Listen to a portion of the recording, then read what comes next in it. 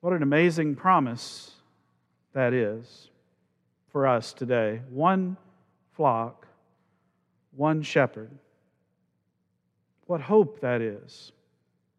What a dream that is in our divided times.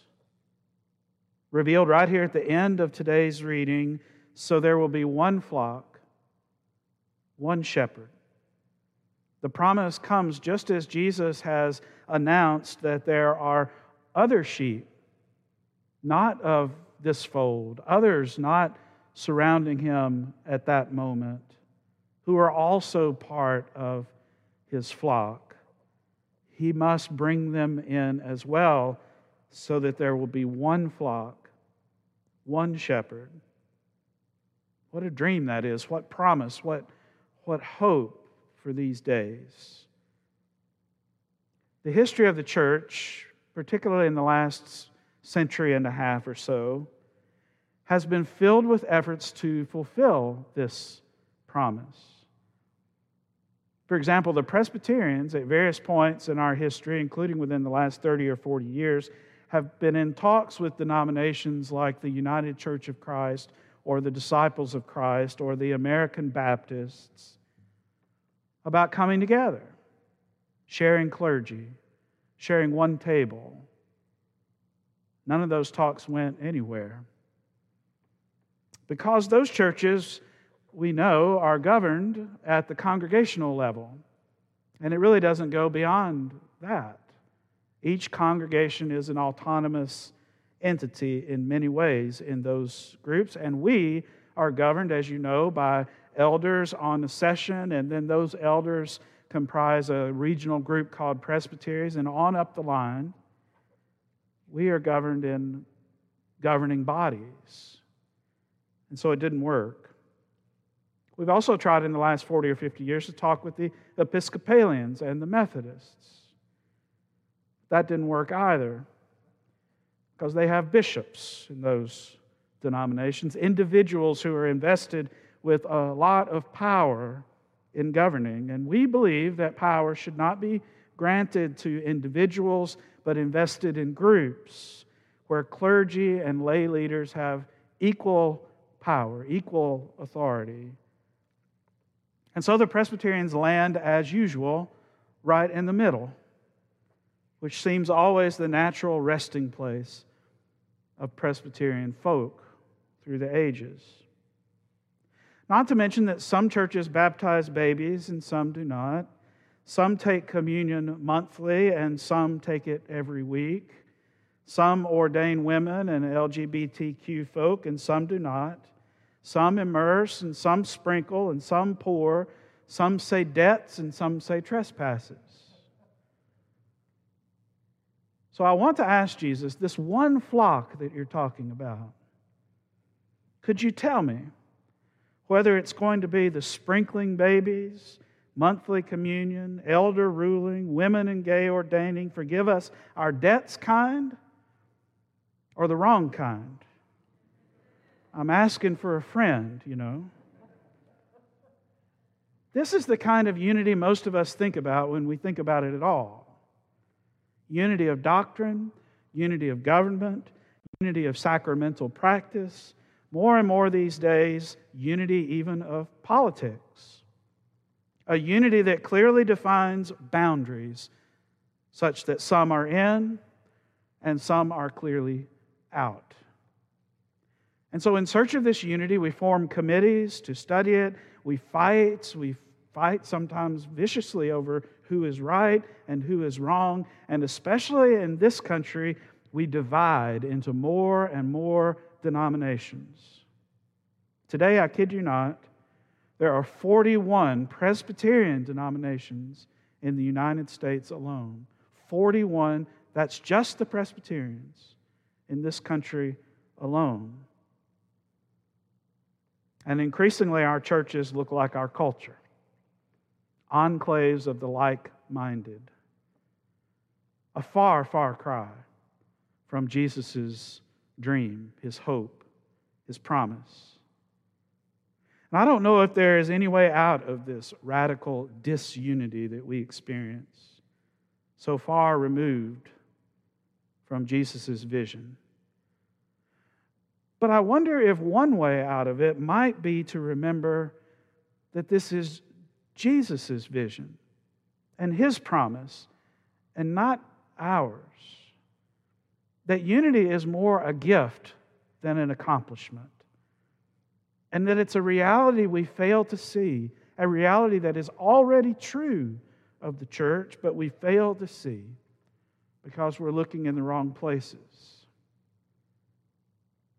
I wonder if the key to it is not embedded in this very text where Jesus Himself speaks of unity and connects it to the voice of the shepherd, the good shepherd. Now, sheep and shepherds have an intimate relationship. The sheep know the distinctive voice of their shepherd, the certain way the shepherd calls, the cadences. The shepherd of the sheep can walk right through the middle of a sleeping herd and not one of them will stir. But if a stranger walks in, there's immediate pandemonium. When the shepherds bring their herds to drink water, the sheep get mixed up together, but the shepherds don't mind.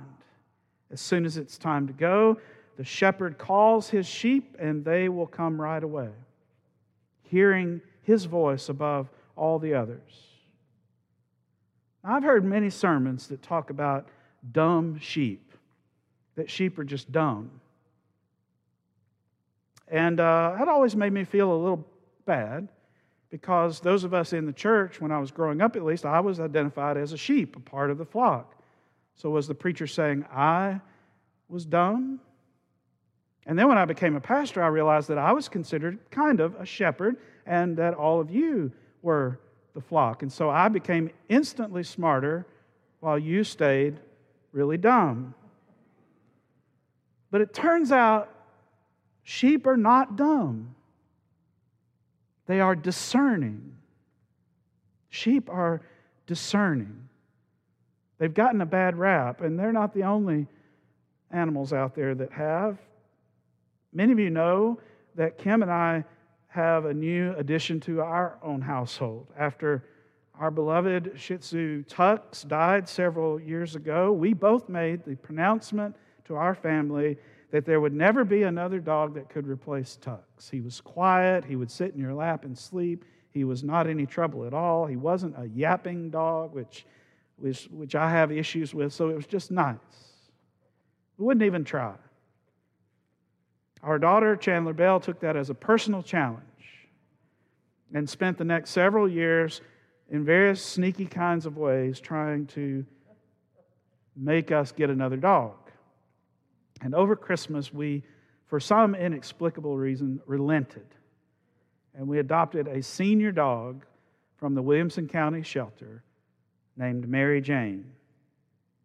Now, Mary Jane is in many ways Tux's absolute opposite. She's a very large pit bull mix. And I have to tell you, when our daughter brought her to our attention, I was dismissive quickly. Pit bulls are dangerous, I said. Vicious. They fight other dogs. And Chandler told me I needed to Google it, which I did, and the Google machine told me that I was wrong.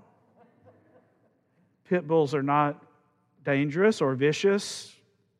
They said they are smart and big and strong. If they listen to the wrong voices, they can be trained, because they're smart and big and strong, they can be trained to fight other dogs, even to the death, even to attack people. And that's exactly why so many of them end up in places like the Williamson County shelter. And when I walk through the neighborhood with Mary Jane, can see sometimes the fear rise up in people who are walking our direction when they see her.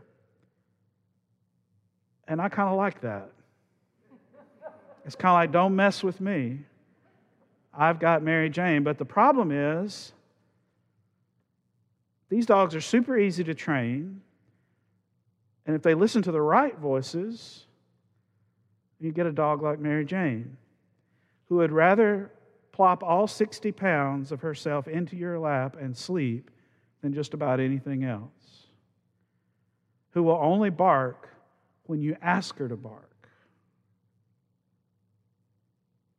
Turns out there's no inherent viciousness in a pit bull. It's all about the voice to which she listens. Is the voice good or not?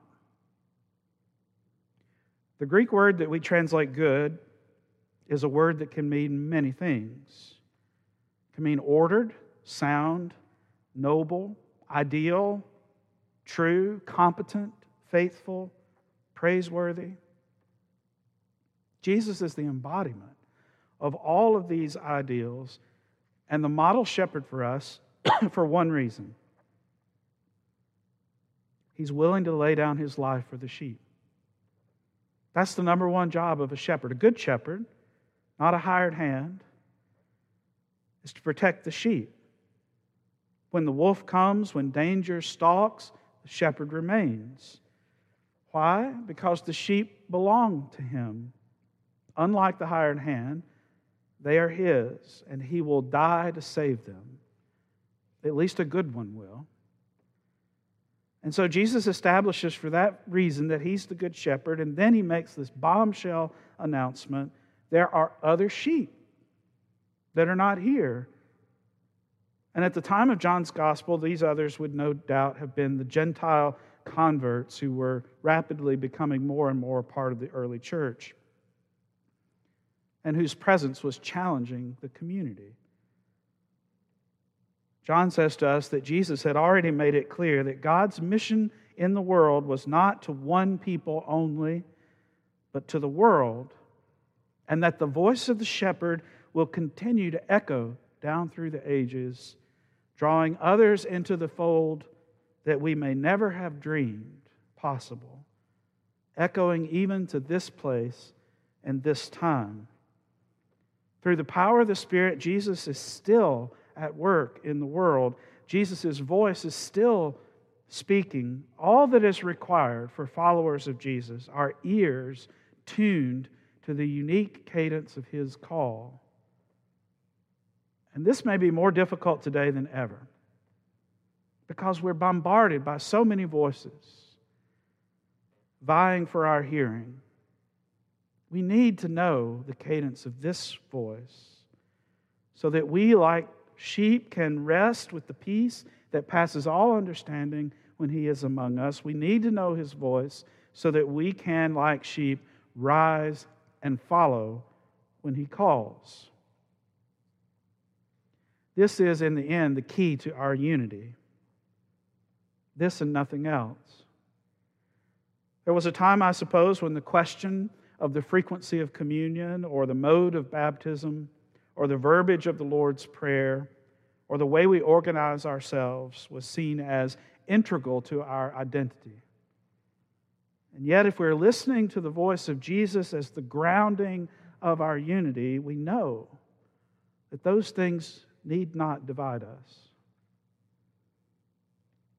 Yet there do remain real and monumental divisions among the body of Christ as to who is welcome and who is not, who can be leaders and who cannot, divisions about the shape of our community, real divisions, with honest, faithful people on all sides. And the only way we can work together through these differences is to together listen for the voice of the shepherd. Because unity does not mean uniformity. Rather, it means honoring difference, welcoming difference, working together as we discern Christ's voice in those differences. That voice will speak forgiveness rather than vengeance. It will speak reconciliation rather than division. It will speak peace rather than violence, simplicity rather than greed, giving rather than taking, trust rather than worry.